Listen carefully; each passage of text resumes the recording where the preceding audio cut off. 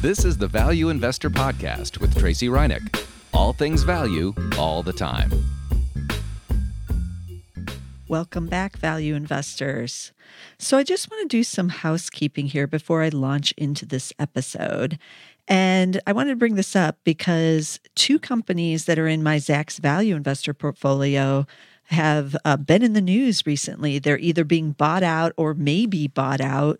They are Walgreens, which is ticker WBA, and Comet, which is ticker KEM. And so I wanted to bring that up because I know a lot of you listening to this podcast know that I run this Zacks Value Investor portfolio. And if you want to see all the stocks that are in the Value Investor, you can do a 30-day trial for just $1. And you can go in there and check out everything. So to get that, we're running the special promo. So you can go to Zacks.com. It's ZACKS.com/promo. So just Zacks.com/promo. And you can sign up for that and check out everything, not even just in my Value Investor, but you can literally get all of our newsletter stock picks, including the Insider Trader, which sometimes does have some value names in there. And remember, in the Value Investor, we do what we do here on the show. We hold for the long term. And we currently have 18 companies in that newsletter. And I like it to be between 20 and 25. So it is on the smaller size right now, but I am trying to consistently add a few more holdings in there. Our oldest position in the Value Investor was bought in February 2017. We did have to exit some other positions at the end of December 2018 in that big sell-off because it just got a little too hot to handle some of them. But we still have two holdings from 2017, and then everything else is 2018 and 2019. So if you want to check everything out, again, go to Zacks.com/promo.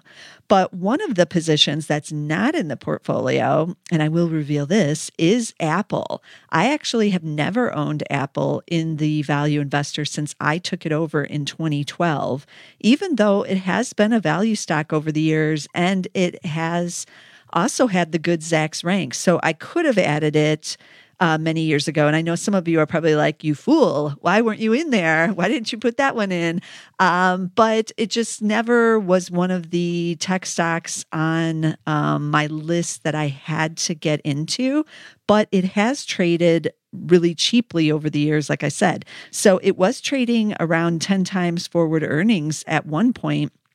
And now I went to go take a look at it because I saw some tweets this week that were indicating like how expensive Apple is. And I haven't looked at it for a while, even though I know it's hitting all-time highs. And I was like, well, how expensive is it? Like, is it really that expensive? Because I was used to it the last time I talked about it on the show. I think it was at like 15 or 16 times. And I was like, man, it's not super cheap, but it's not too bad expensive. But now when I was looking at it just on a forward PE basis, it's now trading at 19.9 times. That's the forward PE. And that's the highest valuation since 2010. So nearly 10 years, it hasn't traded this high. And so I took a little bit deeper dive in just to see kind of what was going on with its PE.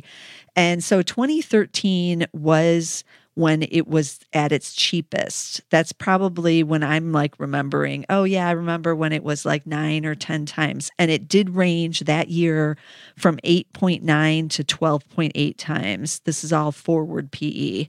Now, Warren Buffett bought it in 2016, if you remember. And back then it was ranging from 9.9 to almost 14 times. And the 14 was, I think, after he had to reveal that he was in it and he bought a big position and everyone like rushed out to buy it and it pushed up the PE, but still pretty cheap even back then. And then he has bought and added to that position over the years. And there was a big sell-off at the end of 2018 along with everything else. And the shares were back down to about 12.8 times. So it looks like that was a buying opportunity if you wanted to get it in the value area. Because now, as we know, 2019, these shares are up 68% off of those lows. So now a new all-time high. And then I took a look to see, like, is this a value trap? Well, it's not really even a value anymore at 19 times. But is it a growth trap of some sort? And why are people willing to pay 19.9 times for whatever this company is doing? So I took a look. Is it really not doing anything? And I was a little surprised by that too, because I thought maybe revenue growth was still like 1 or 2%. And that's, pretty anemic revenue growth. And I would expect the shares to be cheaper if that's all I'm getting for revenue growth. And then I thought it would be single digits for earnings growth too, but I was pleasantly surprised. Revenue growth for fiscal 2020 is expected to be 5.7%. So still in the single digits, but not as lame as I thought it was going to be. And then fiscal 2021, analysts are seeing revenue up 8%, which is not too bad. Earnings 2020 expected to grow 10.8%, and then 2021 15.5%. They are doing a big share buyback, I believe, right? I think all of these big tech guys are with all the cash. And I know they have a dividend because it's yielding 1.2%. So not so great on the divvy side anymore because these shares have soared. So their underlying growth metrics aren't awful. And they're not exactly trading at 40 times here with these growth metrics, because then I would be really concerned. As a growth investor, I would be like, what? Like, why am I paying that much for this? But apparently, a decent number of investors are willing to pay almost 20 times the earnings now to get these single digits revenue growth and double digit earnings growth. And so you have to ask yourself as a value investor, if you were adding, say, monthly or every couple months to your position here, you might want to wait for some kind of pullback in the shares to see if you can get them at a much better valuation. Because to me, 19 or 20 times this type of revenue growth is pretty pricey here. And yes, I know they just launched the Apple TV, and the subscription side is doing pretty well. And they have, some other new product launches that apparently are coming down the pike. But you have to ask yourself on some of these whether or not this is the price you're willing to pay. And that's what value investors do. I would be surprised to see if Berkshire Hathaway was actually adding anything to these shares at this price. I kind of doubt it, but we will see. So after I took a look at Apple, I decided I kind of want to see what's happening with some of our other favorite former value names and whether or not they're still value, and then look at a couple that maybe are value. And I kind of stuck with some of these cyclical names that tend to move up and down with the economy. And certainly some of the semiconductors fit into that cyclical story. So, of course, I had to bring back our old favorite, Micron. And it's the superstar of, is this a value stock or a value trap segment, right? But I haven't covered it in a little while, and I know some things are going on in the semiconductor earnings situation. And so I thought I'd take a look. So Micron right now, ticker MU, if you don't remember, it's MU. Remember, back in the day, it was super cheap. It was trading at like 4 times. And that's when the earnings were exploding higher. Everything was, basically the perfect kind of value stock, the perfect conditions. And then the inventory was just too high. The demand was slowing. Prices came down, and so did the earnings. And that's when you had the stock, basically really pull back. And now the PE isn't what it used to be. So right now, the PE, it is trading at 19 times. So for those of you who still are back in the days when, this is super cheap and it's, only single digit PEs, it's not really super cheap anymore. It's still trading at 19 times. But I took a look at the earnings, what's going on there, and fiscal 2020, the recovery has not been in, as we now know. That was not the bottom in fiscal 2019, and fiscal 2020 may be the bottom, though. So the Zacks consensus is looking for $2.42 for this coming fiscal year. Now, remember, they're only in the second quarter of the fiscal year here and goes through next summer. So $2.42, but fiscal 2021, the analysts are encouraged, and they're saying $4.54. So that's a gain of 87%.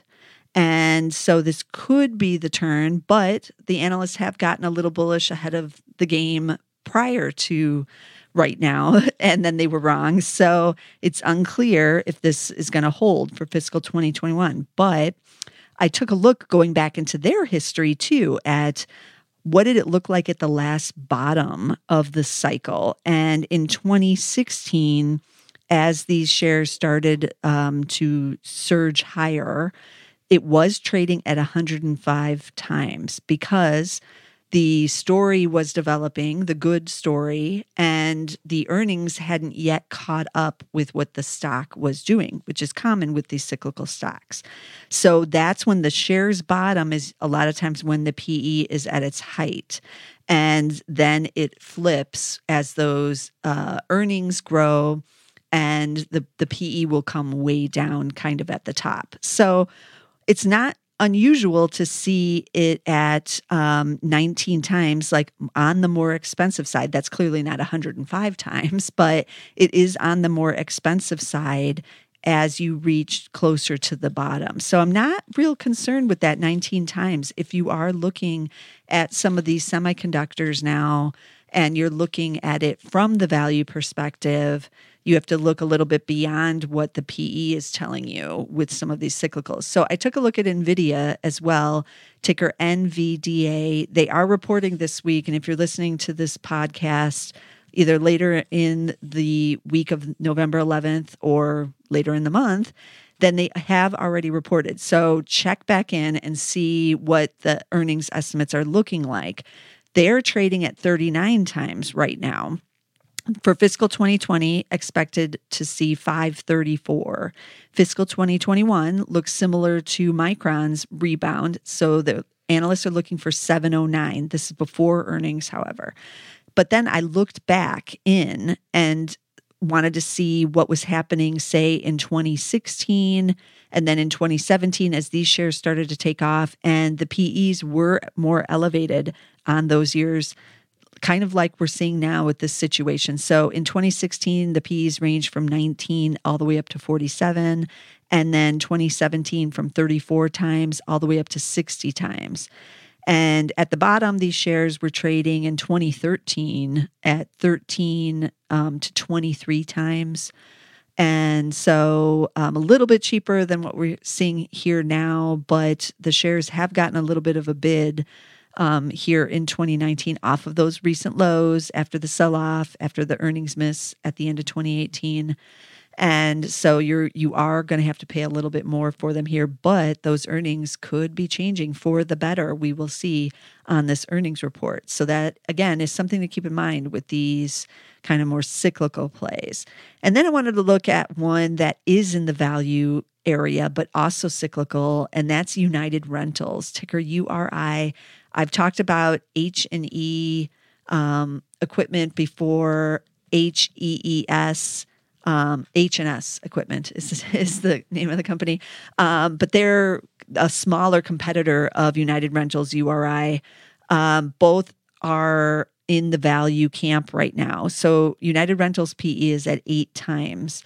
And they were trading at their low in 2010 after the financial crisis, the recession.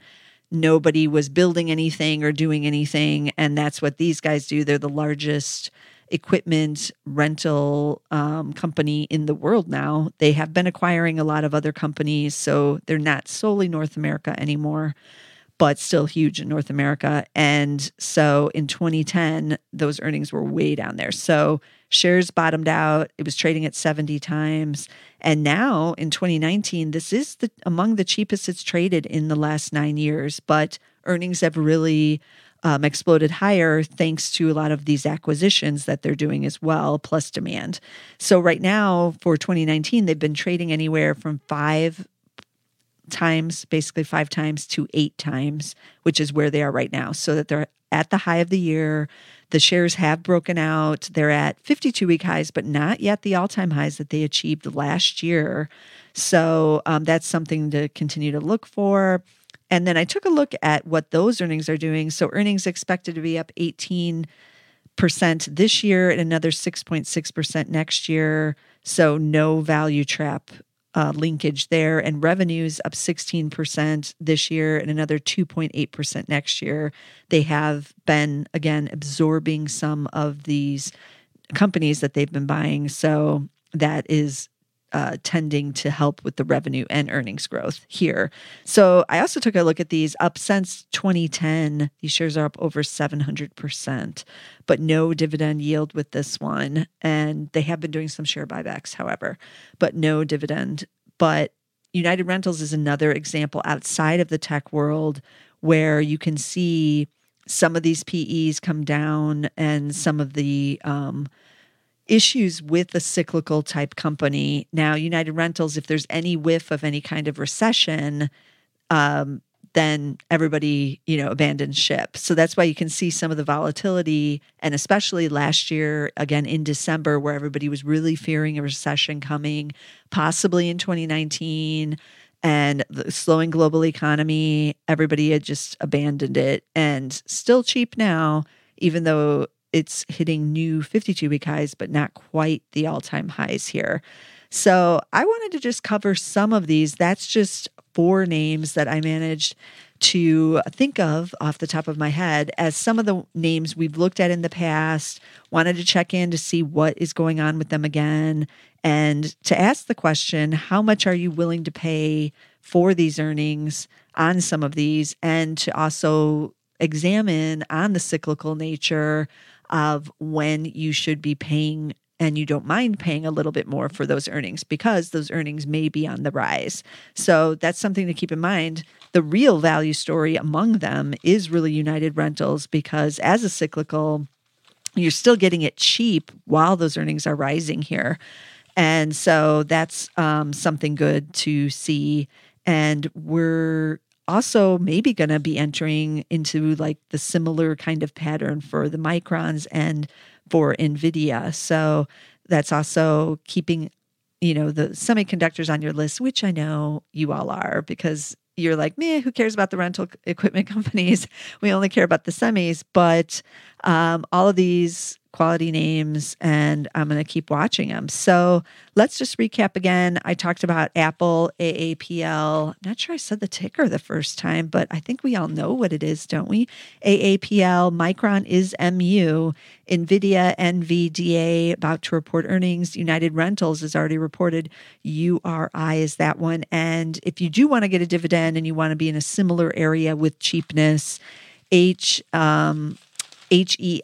is the competitor, and you can get equipment rental through that with a dividend. I think it was definitely over 3%, might even be over 4%. So be sure to check into any of these. And as always, I'm going to be bringing you more value stocks, or stocks that used to be values that we might hope are again on future episodes. And I want to get back into the Benjamin Graham book, because we haven't had an update on that for a little while. And it is 600 pages. So there's quite a few chapters I still have to cover.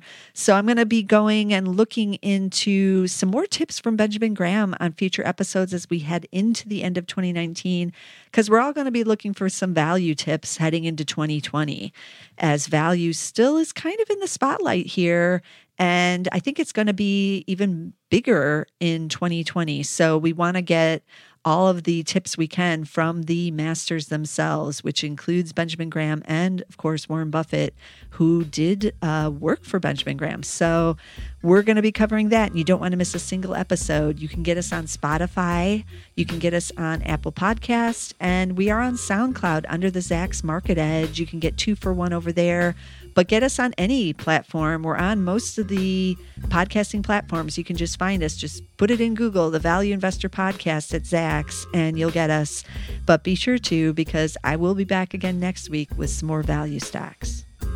This material is being provided for informational purposes only, and nothing herein constitutes investment, legal, accounting, or tax advice, or a recommendation to buy, sell, or hold a security. Do not act or rely upon the information and advice given in this podcast without seeking the services of competent and professional legal, tax, or accounting counsel. Publication and distribution of this podcast is not intended to create, and the information contained herein does not constitute an attorney-client relationship. No recommendation or advice is being given as to whether any investment or strategy is suitable for a particular investor. It should not be assumed that any investments in securities, companies, sectors, or markets identified identified and described were or will be profitable. All information is current as of the date herein and is subject to change without notice. Any views or opinions expressed may not reflect those of Zacks Investment Research as a whole.